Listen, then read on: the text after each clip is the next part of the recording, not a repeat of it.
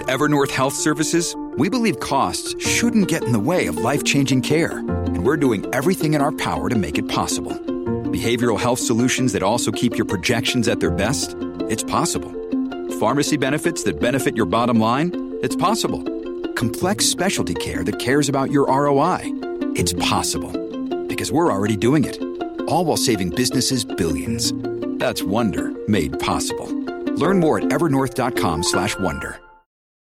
Want a website with unmatched power, speed, and control? Try Bluehost Cloud, the new web hosting plan from Bluehost, built for WordPress creators by WordPress experts. With 100% uptime, incredible load times, and 24/7 WordPress priority support, your sites will be lightning fast with global reach. And with Bluehost Cloud, your sites can handle surges in traffic no matter how big. Plus, you automatically get daily backups and world-class security. Get started now at Bluehost.com.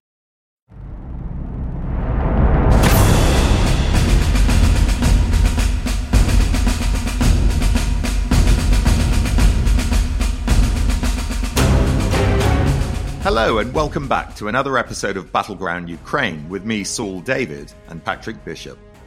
Well, the mood in Kiev must be very upbeat this morning with the news that both the US and Germany have finally turned on the kit taps and have agreed to send both Abrams and Leopard 2 main battle tanks to give a mighty boost to their armament buildup as they get ready for a titanic spring battle that could decide, of course, whether this war ends quickly or carries on slowly. Yep, that sounds like a real game changer, doesn't it, Saul? But the front, meanwhile, seems to be pretty much stalemated. The news has been rather sparse from there, so we're very lucky to have this week a report from the front lines around Bakhmut. And it's given to us by Julius Strauss, who's just been there with another friend of the podcast, Matt McKinnon, who we heard from a few weeks back. What he has to say is fascinating and revealing, and it has to be said, not for the faint-hearted. Yeah, maybe not one to listen to in the car if you have children with you.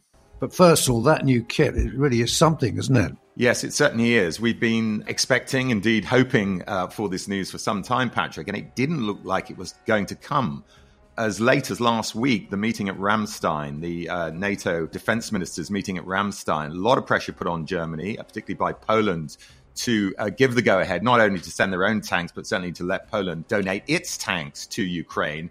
And the indications there were that the Germans weren't going to buckle, but a lot of pressure obviously has been put on since then. And we're now getting some strong figures. It seems that the final push yesterday came from Poland and asking for permission to send its tanks and really forcing Germany's hand. That was followed up by indications from US defense officials that they were going to send tanks. And then finally, it seems Germany's folded too. So the details just briefly, the Americans, it looks like, are going to send up to 30 M1 Abrams main battle tanks and the Germans 14 Leopard 2A6 tanks. But of course, this will open the taps, as we say, to other NATO countries sending their tanks. Already, we're hearing that not only Poland, but Spain and possibly Greece are going to do that. So this is going to make a big difference, Patrick.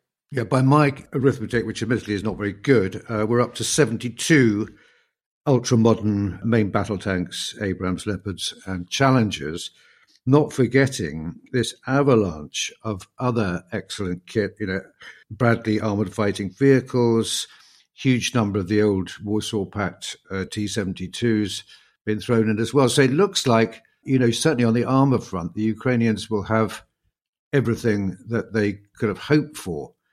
Now, I'm very interested in the process by which Germany finally buckled. And I think it could be a hinge moment in German modern history, don't you think so? Because, up until now, they still have been living, as we've said before, under the shadow of the Second World War. All this really is about just not wanting to go back to the bad old Germany, the memories of what the Nazis did, what the Germans did, what the German nation did in places like Ukraine, in Russia.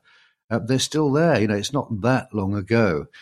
This may be a moment where they've finally shaken off that past. I've got to say that the pressure on them was absolutely enormous, wasn't it?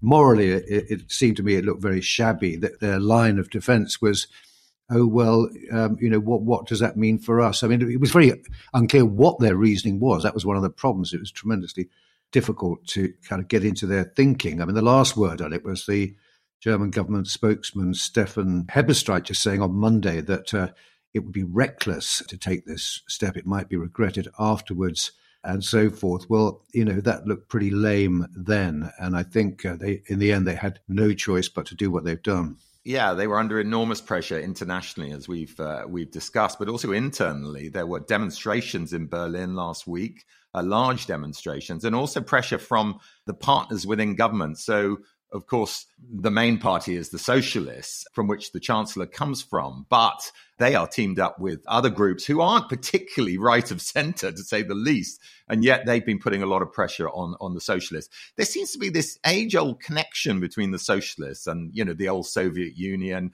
the old East Germany, but also to a certain extent just a kind of a desire to keep a friendship with Russia. I mean, this goes all the way back to Bismarck, actually. We've had some criticism from our listeners saying we never make a connection that's not Second World War. Well, actually, I'm going back to Bismarckian times, where this whole need to sort of keep friends with Russia began, this kind of sense of the threat from the East. We've got to keep them on side. But you're right, Patrick, the pressure finally told. And a good thing, too, because the key point about Germany is that it controlled all those other Leopard tanks that were in the rest of Europe, and it effectively was blocking other countries, as we say, like Poland and Spain, giving their tanks. And now that's all changed. And so you've suggested a number of about 70. I think this could rise quite rapidly. I think we're probably going to be looking at about 200 Western main battle tanks in Ukrainian hands in a very short space of time. And they can get up to speed quite quickly, according to my contacts who are tankies over here, as long as they are already experienced tank users.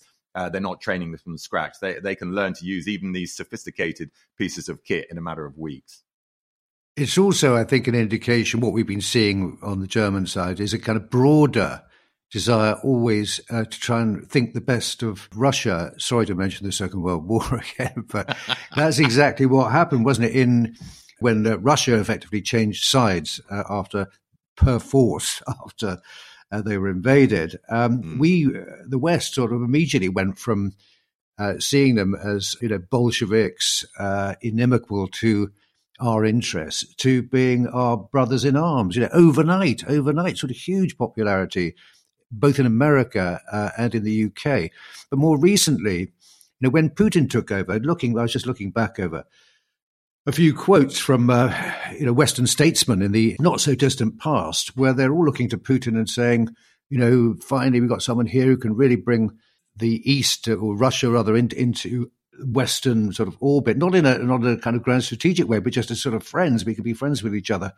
And I was reminded of this hilarious clip you can see on YouTube of a charity event in St. Petersburg in 2010. Where Putin takes to the microphone and starts singing in this sort of heavy Russian accent, Blueberry Hill. And in the audience, you can see all these lovies, Kevin Costner, Sharon Stone, Gerard Depardieu. Well, he's always been a bit of a Putin fanboy. And there they all are. We all wanted to love Putin. And I don't think there'll be much of that going on since recent events. But there we are. There's a bit of a history of that, of course, always, isn't there, with strong men being seen as sort of a welcome arrival on the world stage. We saw that with Mussolini and indeed Hitler. Well, I'm trying to remember whether Churchill was a bit of a Mussolini supporter in the early days, wasn't he, Saul? Well, I mean, Churchill bounced around a little bit because he was always sort of measuring, the greatest threat against the next greatest threat, so to speak. And for a long time, as we know, Churchill was, his main fear was Bolshevism. And it took a while in the 30s for him to get up to speed with the threat from fascism. But you're right, it was really Mussolini last in terms of who he saw as a serious danger. And of course, there were hopes almost up until the outbreak of the Second World War that they'd be able to prize Mussolini away from Hitler. So I think there's an element of pragmatism involved in some of this thinking, as we know, and he deserves credit, of course, Churchill. He was the first one to spot the real danger to Europe, which was, of course, from Hitler and fascism. But Patrick, we should mention another fascinating bit of news that's actually come from another of the old friends of the podcast, Phillips O'Brien, who has in his very gimlet-eyed view of what's going on social media and the various sources coming out of the United States and elsewhere noticed that actually what seems to have also been promised the Ukrainians by the Americans, but hasn't actually been mentioned in any of the official communiques, is something known as a ground-launched small diameter bomb. Now, these are effectively rockets. And the reason these are significant is because all the damage HIMARS was doing to the command centers and the ammo depots behind the lines in Russia prompted Russia to move back those key locations beyond the range of HIMARS. Now, what these GLSDBs will do is they've got a range apparently of 150 kilometers, and they'll be able to hit a lot of these new locations. And it's not a coincidence that they're being given. There've been discussions with the Americans, the Ukrainians and the Americans. We need longer range. They don't want to give them the really long range, the ATAMS rockets, but they are prepared apparently to send them these bombs, and they could obviously, in conjunction with the main battle tanks, make a big difference in the battles to come. It does sound like a pretty devastating combination, doesn't it, Saul? Well, we're all waiting with bated breath to see what happens next. But in the meantime, we've got a brilliant report from the front lines as they are now, and this is coming from Julius Strauss. Julius is a close friend of mine. Our friendship goes back all the way, I think, to 1995, in the last stages of the war in the former Yugoslavia. We met one night in the bar of the Esplanade Hotel, which is this wonderful 1920s grand hotel in Zagreb. What happened next is perhaps for another time over a drink or three. Anyway, Julius was just starting out in the war reporting game, and he went on to cover many conflicts. He was a Daily Telegraph's correspondent in Moscow in the early days of the Putin era. And he was also around for the beginning of the Ukrainian independence saga. Well, eventually he felt the need to change his life. And he and his wonderful wife, Christian, who's also a journalist, did an amazing thing. They turned their back on all of it and retreated to the beautiful wilderness of British Columbia.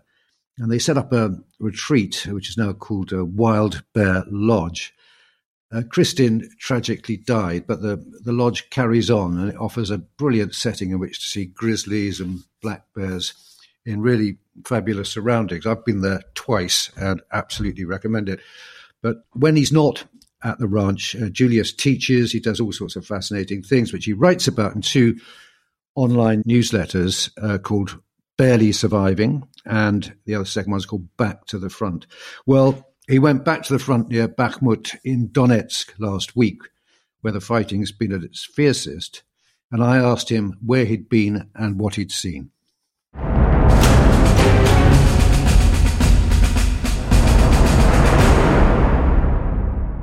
I haven't been I'll tell you where I haven't been first. I haven't been to Bakhmut, which is surrounded on a couple of sides by the Russians. I've been just behind, in the village behind Bakhmut, in a place called Chasiv Yar, which is about 3 or 4 miles from the nearest front line and about 10 miles from Bakhmut. And its significance is that it's right on a road that runs from a place called Konstantinivka to Bakhmut, which is the main supply road. In fact, probably the only realistic supply road for Bakhmut.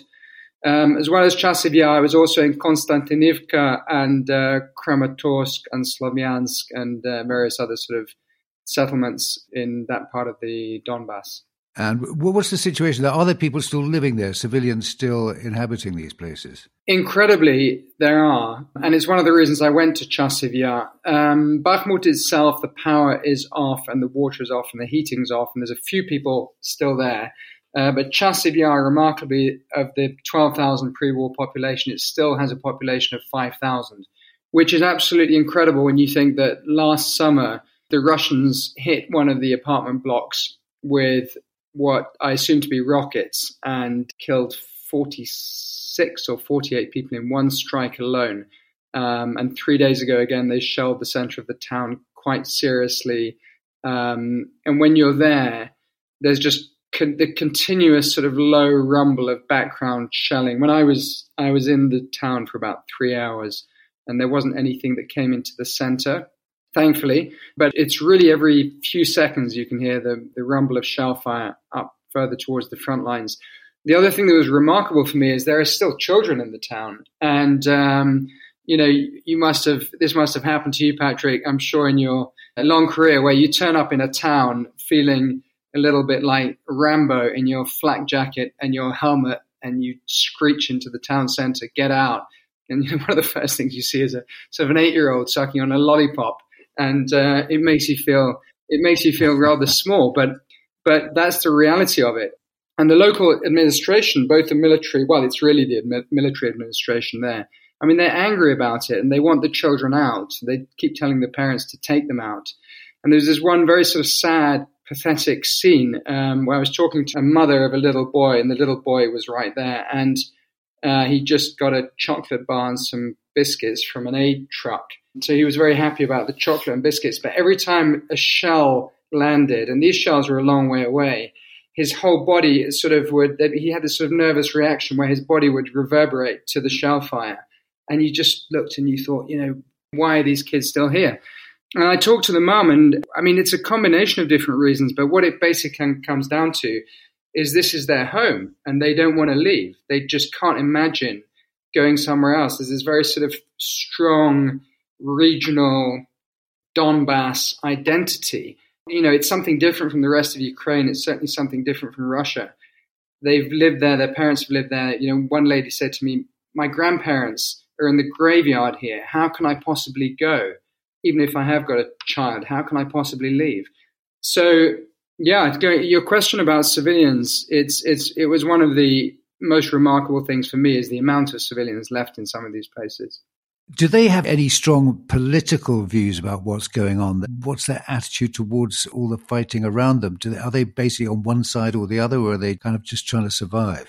Well, I think it's mixed. And, of course, it depends how many people are left. If you're in a town where there's sort of 10% of the population left, then you'll probably find that they're disproportionately pro-Russian, because that would be one of the motivations for staying. Where I was in Chasiv Yar, where you've got about 40% of the population left, I didn't hear any pro-Russian opinions. That said, it's full of Ukrainian military. They might not want to express their opinions freely. I mean, one thing you can understand going to these places is that the nostalgia for the Soviet Union is not only strong among certain people, but it's reasonable among certain people. These places were not great under the Soviet Union, but I think they were probably doing a hell of a lot better than they were in the 1990s and 2000s. So sometimes we have this thing of sort of picturing people as being stupid if they want the Soviet Union back. It's not. For places like these sort of industrial forgotten lands, it's not an unreasonable thing to want the Soviet Union back. And that idea gets sort of merged and mashed and contorted and distorted. And sometimes that turns into a pro-Moscow sentiment. Sometimes it doesn't. One thing I have noticed, I was in Kramatorsk, which was in the same area the last time 5 years ago, and just about everybody was speaking Russian all the time. Now, it's a small minority of people who are speaking Russian, and most people are speaking Ukrainian. So there's been a very, very sort of strong push of Ukrainian identity in that area. And I think some of that is probably sort of central, comes from the center, but a lot of it comes from local people who are just really pissed off with anything to do with Moscow and Russians. But there is a bit of a mix.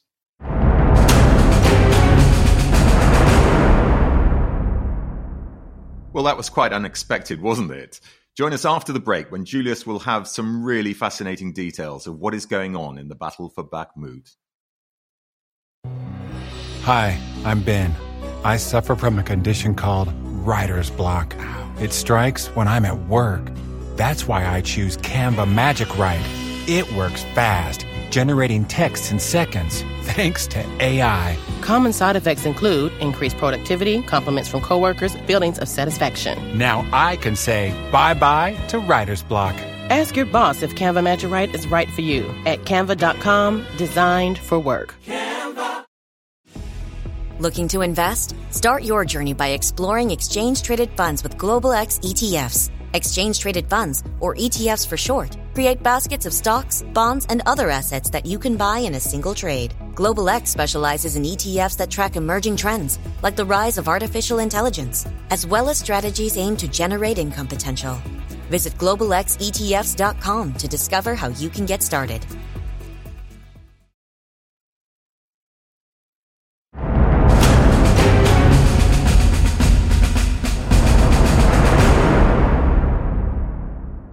Welcome back. Given its importance, we've only really got a sketchy idea of the military situation in Bakhmut, where the fighting has been raging for months. I asked Julius what he learnt and how he thought the battle would play out. This is what he said.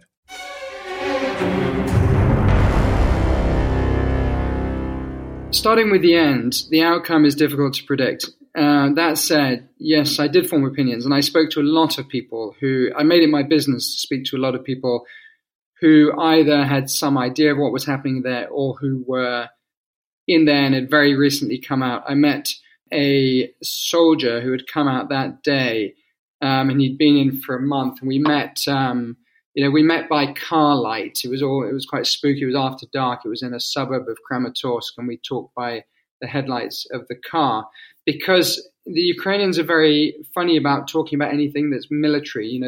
They're quite strong government orders not to talk about anything of military significance.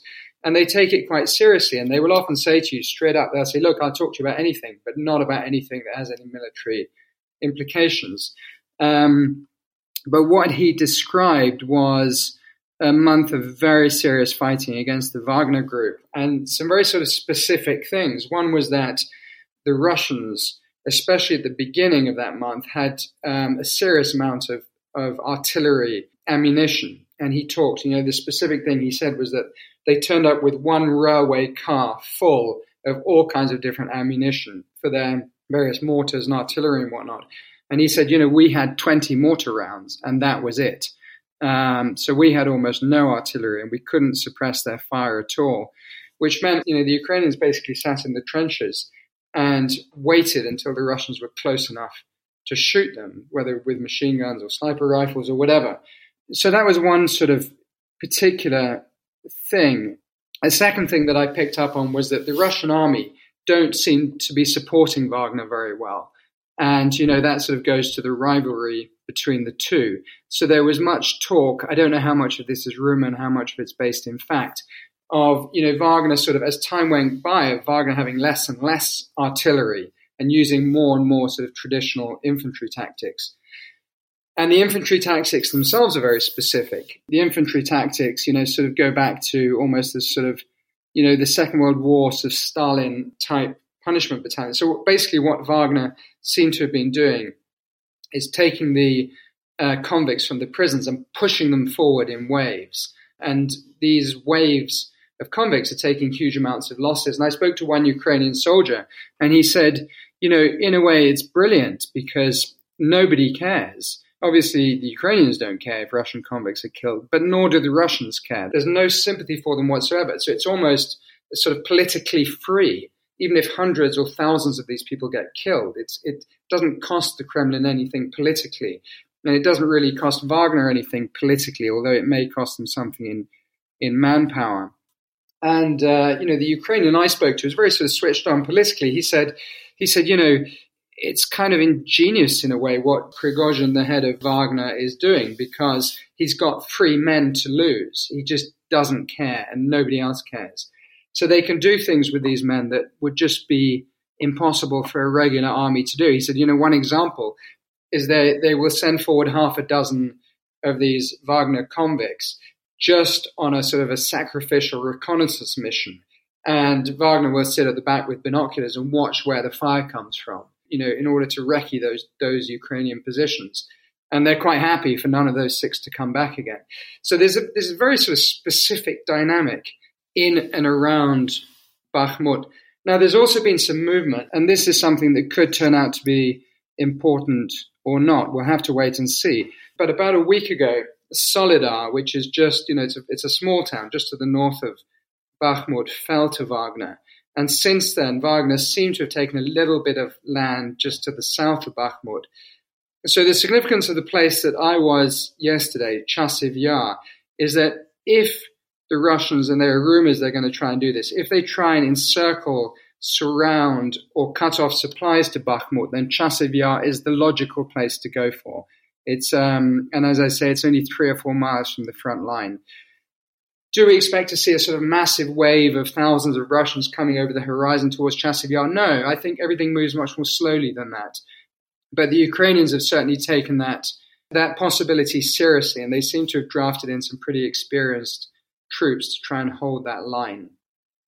Now, when we were talking earlier, Julius, you mentioned this rather grim experience you had of going out with Ukrainian troops to collect dead Russian bodies. Can you tell us more about that?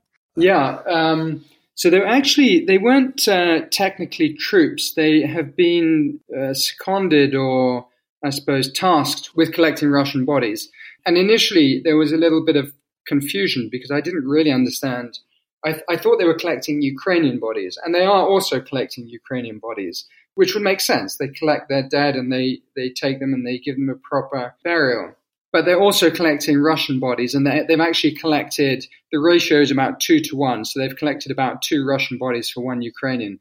When I was with them, I have to say, it was a bit of a sort of I wouldn't say unprofessional, but a bit of a sketchy experience. First of all, we walked all the way through a field, a long field. We walked for about 45 minutes, and there were significant amounts of mines in the field. And obviously the ones we saw, we stayed away from. They were both anti-tank mines, but there were also butterfly mines that hadn't exploded. So we made this sort of, fairly careful advance through the field, but it certainly wasn't, slowly. They walked through the field and we followed them, basically. And then on the way back, we walked back on our own, which was an even more, I wouldn't say dangerous experience, but definitely something that got your heart rate up a bit. So we walked through this field full of mines, or not full of mines, but with mines strewn around. And then we got to the end of the field, and clearly they'd had some kind of information. There may be a Russian here or a Russian there. And we found a blown up I think it was a T-72. I didn't go right up to it again because of the mine issue, but I think it was a T-72, definitely a Russian tank. And we walked past that, and eventually we found a Russian body on the side of the road. And the Ukrainians said he was a Rosgvarda, from Rosgvarda, the Russian Guard, I guess you would translate it into English. They sort of, they're not quite soldiers, they're more like... Well, these are the internal repression forces, aren't they? Yeah. Who that's a very interesting point because they apparently, their job is basically to maintain, the Kremlin in power by putting down protests, and they didn't sign up for this, but large numbers of them are being used in a combat role, much against their wishes. So this is actually quite a significant little detail. Yeah, absolutely. I mean, these guys more or less are signed up as riot cops. I mean, I'm not saying they're all great guys, but they're more or less signed up as riot cops. And the next thing, the bloke's sitting in a field, half an hour's drive from Slavyansk. Now, I must say that the bodies we collected 2 bodies. The first one, and there's a particular way it happens. It sounds morbid and macabre, but this is the way it has to happen, is that, you approach the body and the Ukrainians sort of check it in a cursory way. And the next thing they do is they tie a rope to part of the body, and we all sort of got back 100 yards or 60 yards or whatever it was, and they pull the rope because some of these bodies are booby-trapped. Well, that's very sensible, but of course the bodies often fall apart, and so the job becomes that much more grisly and macabre. But this is what they do all day. And so the next thing that happened was, they pulled the body, the head came off, and so on and so on. And then they kind of collect all the different bits of the body, they lay it out, they take a photograph, and they catalogue it. So the first body that we found was their 299th Russian body. And this is only 4 or 5 guys doing this work. So that's quite a lot of bodies in a period of time. This body had probably come from September during the counteroffensive. The area that we were in, they'd seen very, very heavy fighting. I mean, every building had been not just damaged, but sort of smashed to bits. And that was during after when the Russians lost Izium and there was this counteroffensive. So that was the first body. And then the second body, the soldier had actually been incinerated inside what the Russians call a BTR, which is basically an armored personnel carrier. And I looked at this and I thought, how on earth are you going to get a body out of that? I mean, everything was just burnt. But the sort of leader of the group, he was such an expert that he knew exactly what brain looked like when it had been completely cooked, and what different parts of the body did, and what the flak jacket did, and so on and so on. And he could separate it out. And so we spent about an hour there. And in due course, he came out with a sort of a metal bucket of the remains of this poor Russian soldier. I mean, I'm not trying to be emotional about it, but the guy had ended up as just a sort of a few ashes. and a few bits of teeth and a few bits of skull. So why do the Ukrainians do this? And my initial thing was, this is a lot of work to go to pick up dead Russians, even if it's sort of a good thing to do at a human level. But of course, it's more complicated than that. What they do is they swap them. So they take them back, they take them to a center, they take them for forensic analysis, and they DNA test them. Don't ask me how they do that because I'm not an expert in that, but they DNA test them. And once they have identified them, they contact the Russians. And if the Russians agree to swap, then they swap dead Ukrainians for dead Russians. And so the way they see it is they're doing a very honorable job for their own countrymen. They have no sympathy for the Russians. I mean, I said to one of them, I said, what do you feel about this dead Russian? And he said, I just want this stain off our country. There was no sort of human sympathy there. It was all about getting back dead Ukrainians, basically. Did that give you any idea of relative casualties? The conventional view is that we're somewhere in some multiples of Russian casualties higher than Ukrainian casualties. Can you give us any rough idea of what you think the actual balance of losses is? I've only really got two bits of information, and so I'm guessing a little bit. But the two bits of information are, one is these guys picking up the bodies. They were roughly picking up 2 Russian bodies for 1 Ukrainian body. So that's a little bit of information. The other kind of maybe more important bit of information is that with Bakhmut, my impression had been, just from reading the media, listening to people and so on, that, the ratio of Russian dead to Ukrainian dead was 5-1 or 8-1 or something like that. When I spoke to a Ukrainian who'd been in there, a long time, and he said, no, it's not. It's just, it's just not. It's more like 1.5-1 and possibly 2-1 at the outside.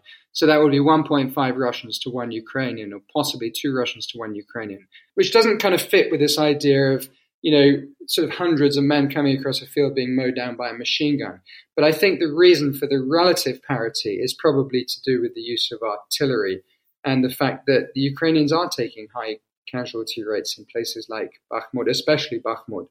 I spoke to other people, but of course they give a very small part of the pie.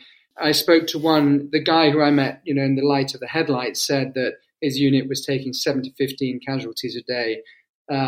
I talked to a medic yesterday who said he was taking out, and he gave the same sort of number, 5 to 10 casualties a day. But that's not from the entire Bakhmut front. That's only from their very sort of small sections of operation. You covered a lot of wars, Julius. How would you characterize this one? How does it differ from the wars you've been in before? It feels completely different. I mean, I suppose every war has its own dynamic. And, I think one of our failings, perhaps, or one of the failings of those who have covered other wars, is you approach every war as if it was the last one, as if you know what the rules are and how it works and what the dynamic is. And it often takes you a while to sort of be forced down to that healthy position of humility where you realize you don't know what the hell is going on. And then so, you build up from there. I mean, I think I haven't spent a lot of time I've covered Ukraine a lot over the years, and I've covered bits of Russian wars. I covered Chechnya somewhat, but I haven't spent a lot of time in this war. This is the first time I've been back since January last year, when the war hadn't even begun. But the things that struck me at a sort of a superficial level, there are a few things. The first thing is, they're just in terms of the way that we operate. For example, in Afghanistan by 2012, almost every Western casualty, 7 or 8 or maybe even 9 out of 10 were from IEDs.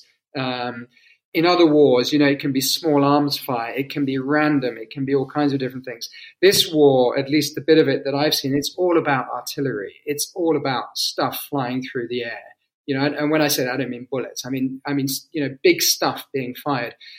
So from the position of a journalist going to these places, there's not that usual risk of taking the wrong road and being shot at, or chancing upon a front line or anything like that. It just doesn't happen like that. But what there is this sort of continuous, sporadic, when I say maybe continuous is the wrong word, this sporadic high-level risk of something really big flying your way, and it's going to make a mess of the building that you're in or the car that you're in or whatever it is. It's not going to, it's going to be high impact. And so it's a very strange thing mentally. You're, in a place like Chasiv Yar yesterday, providing the Russians don't shell it, you're almost completely safe. You're unlikely to stand on a mine or get shot or anything else. But if they do shell it and you're exposed, you're completely exposed. So it's taken me a little, it's been a bit difficult to get that through my head, I think. Julius, that was very important and very powerful testimony you've just given us. Thank you so much for that. Stay safe and good luck to you.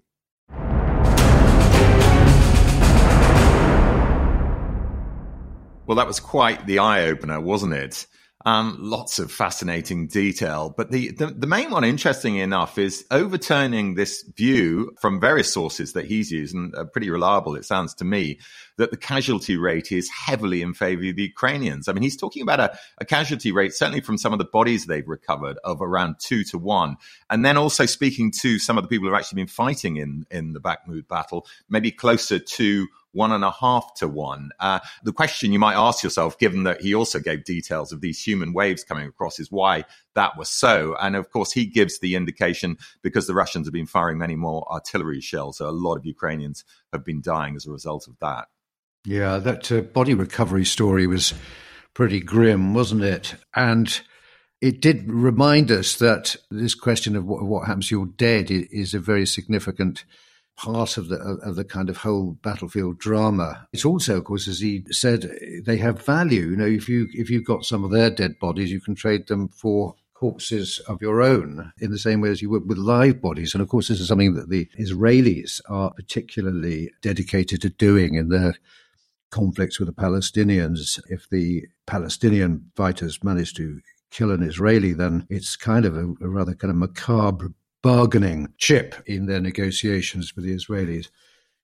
The other thing that struck me, Patrick, is how brave a lot of war reporters are. I mean, you'll know this well enough yourself from the Falklands and elsewhere. But, you know, describing wandering along that field and also coming back through that field that was strewn with landmines, butterfly mines, anti-tank mines. I mean, it's just to get a little bit closer to the front line so he can tell his story. So I think we all need to remember when we're reading these reports in the newspapers, the risks that are being taken by journalists who are not combatants on our behalf. So, you know, all hail you and your brethren, Patrick, because it's pretty impressive stuff. Well, that's very nice of you to say so. I mean, Julius is a very cool customer, it has to be said. I've seen him in action. He's a very brave guy. But it is an interesting point what he makes about, mines are an issue everywhere. I remember being in the first Gulf War and suddenly realizing I'd driven into what was really a patch of ground completely covered with munitions from cluster bombs. And all you can do really is just put the vehicle into reverse and very gingerly edge your way out. But artillery wasn't a big kind of fear in the various conflicts I've been involved in. But he really did paint a picture there of this, being in what appears to be a completely sort of safe landscape, and at any second, the back of your mind, any second an artillery round could come whistling in. So well done, Julius. Thank you so much for that. It was a really terrific contribution. We're going to move on now to listeners' questions. Once again, we've got a big batch of them. So we got one here from Ian Lundberg. He asks, what's happened to the Chechen Kadyrovites, the Kadyrovsky, who we've heard quite a lot about through the conflict. And he says that, is it possible that they may have actually withdrawn their support? Ramzan Kadyrov might have decided that the Russians are going to lose, and he may be saving his resources, his military sources, for perhaps an opportunity which will open up after a Russian defeat for Chechens to finally get independence. Do we think there's any substance to this theory? Well, it's a good question, isn't it, Saul? I mean, Kadyrov was very sort of gobby in the early stages, indeed right up until a couple of months ago, but we haven't heard a peep out of him for weeks. What do you think that's about? He's gone very silent, hasn't he? And you almost wonder whether he's been done away with. But no, I don't think it is that. I think Ian's onto something here, actually. I think Ramzan, he's a survivor. He's been closely allied to Putin for quite a long time because that's in his self-interest. But he may be seeing an opportunity, actually, to slightly withdraw from full support and wait and see what happens, because clearly the war is not going well. It's going to go even less well with all these main battle tanks and extra armaments that are being supplied to Ukraine. And Kadyrov may well be thinking let's just sit on the fence to a certain extent and see what happens. I mean, certainly the group that is still all over the news are the Wagner mercenary group. They are heavily involved in the fighting, as we heard from Julius.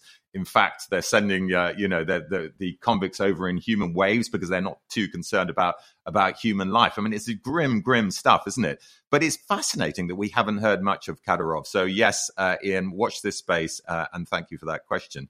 Got one here from Gary in Belfast. With the advent of drones, is this the end of manned aircraft? Well, like the tank, the death of the manned military aircraft is often predicted, but it never quite comes to pass, does it? We're hoping actually to get a drone expert on to talk about this because it is a fascinating area. So for the moment, we'll put that one on hold, Gary, but we will definitely be coming back to it.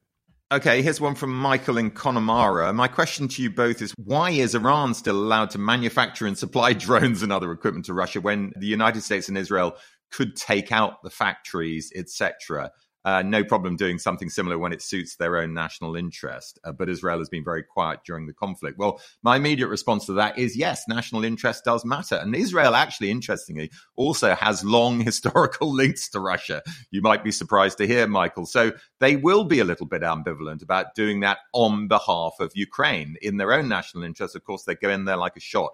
The US, more complicated. It's not in the same sort of geographical position. And of course, that could cause a lot of trouble if it was seen that the United States was doing that. So nobody's happy about it, of course, but they're an independent country and they are, and they've tied themselves foolishly, I suspect, in most people's regard, to Russia. So we'll see how that plays out. But not surprised that they're doing it and not surprised that the US and Israel aren't reacting.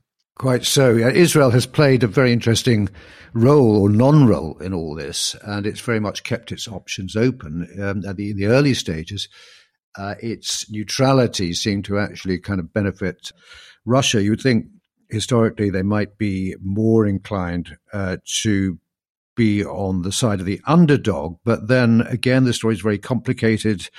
Long history of anti-Semitism in Ukraine. I think, they're making, as you say, Saul, their calculations very much on a what's good for Israel basis. And it's a kind of a question they ask themselves every day and they rebalance it every day. But it's certainly no sign of them coming down on Ukraine's side in a meaningful way, i.e. sending, serious kit their way. But at the moment, they don't seem to need it, thank heavens. Okay, we've got a question from Pete D from Canada. A lot of discussion about sending Western main battle tanks. Well, we've moved on from that and the fact that we know they're coming. But Pete asked an interesting question. Wouldn't it make more sense to send upgraded Soviet tanks from some of the ex-Warsaw Pact nations instead?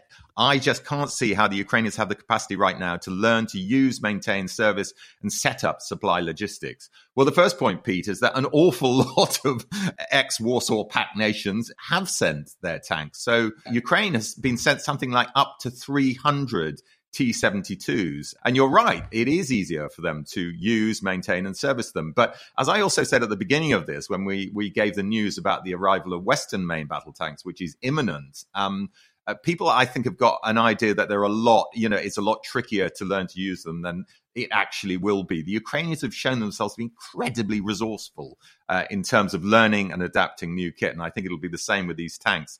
Yes, you've got the issue of maintenance. Apparently, the Abrams use a lot of fuel. They can be quite tricky to maintain. But nevertheless, used in a single strike, in a punch in one of these key battles, one of these key offensives to come, these Western battle tanks are going to be a big game changer. So should the Ukrainians be thinking about more Soviet tanks or Soviet type tanks? Absolutely not. And for the simple reason, Pete, is that they're not as good. Well, we've got an interesting one here from Kevin, who lives in Plymouth. That's Plymouth, Maine in the States, not Plymouth down in Devon. And he asks a couple of interesting questions about Valery Gerasimov, the newly appointed theatre commander. He asks, how can he do his old job of chief of staff of the entire Russian military, which he's still in post as, in addition to being the operational commander of the war in Ukraine? Good question. I can't see how he can he can do both of them properly. Yeah, I mean, it looks like he's set up to fail at both. But something that actually also struck me, he says, every time I see a photograph of this man, his face and his demeanor are completely dead. Is this man a sociopath? Well, There's a lot of candidates for that label in the Kremlin. He actually has always come across previously as being one of the more rational and, dare one say, reasonable people in power there. But I do take your point about the look that they have. I mean, he says, as points out, that Putin has this same distant, dead gaze, as he puts it. Is this a Russian trait, he wonders? Well, I don't know, but they do seem to actually kind of like casting themselves as sort of Bond villains, don't they? They have this sort of fish-eyed kind of stare and this "I am capable of doing anything" to you kind of body language. So yeah, maybe there's something. Maybe they go to some kind of some sort of drama classes to get that look. I think personally, Patrick, I think it's a combination of attempting to project an intimidating look, but also on the other hand, the sudden realization that that they're on a one-way ticket, out of their jobs. You get the sense that they realize they've got themselves in too deep. But who knows? It may just be the Russian demeanor, as he suggests. Well, that's all we've got time for. But please do keep the questions coming in to our email address at battlegroundukraine, all one word, @gmail.com. And do tune in next week when we'll be digging into the latest news and talking to another great guest. Goodbye.